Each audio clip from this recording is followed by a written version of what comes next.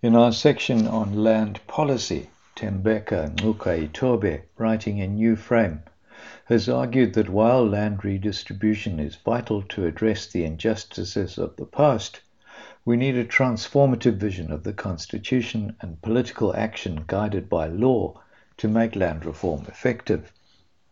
He notes that land reform seeks to reconcile three intersecting and overlapping currents: correcting historical wrongs, confronting the present social and economic inequities, and securing an equality-based future for all.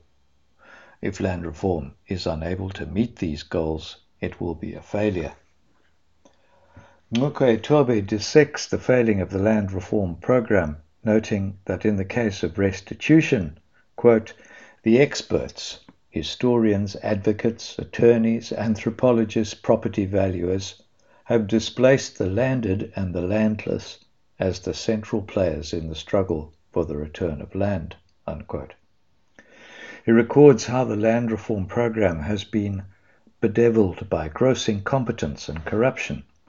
He identifies a sense of directionless which prevails amongst the bureaucracy, which is confronted by an overwhelming policy congestion.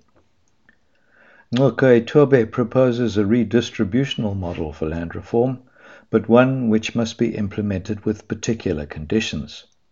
He prioritizes the need to redistribute land where the landholders are currently not using it productively.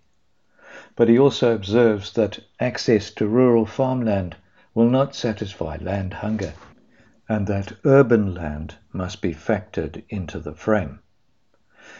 He points to other policy instruments which could be employed to speed up land acquisition, particularly focusing on land taxes, which seem to have fallen out of current policy thinking. In his conclusion, Ngcukaitobe argues that the Constitution's ultimate goal is to dismantle the colonial and apartheid state. The unequal land patterns are colonialism's most enduring legacy, but it cannot be resolved by chaos and elite land grabbing, but through deliberate political action guided by the rule of law. Rosalie Kingwell, writing in the Daily Maverick, reflects on what South Africa can expect from the Presidential Land Reform Report. She describes the report as a pivotal moment in South Africa's fraught land reform program. In July, all relevant departments and directorates were given 2 months to read and respond to the report, a deadline which expired 3 months ago. Yet civil society remains in the dark as to the government's way forward.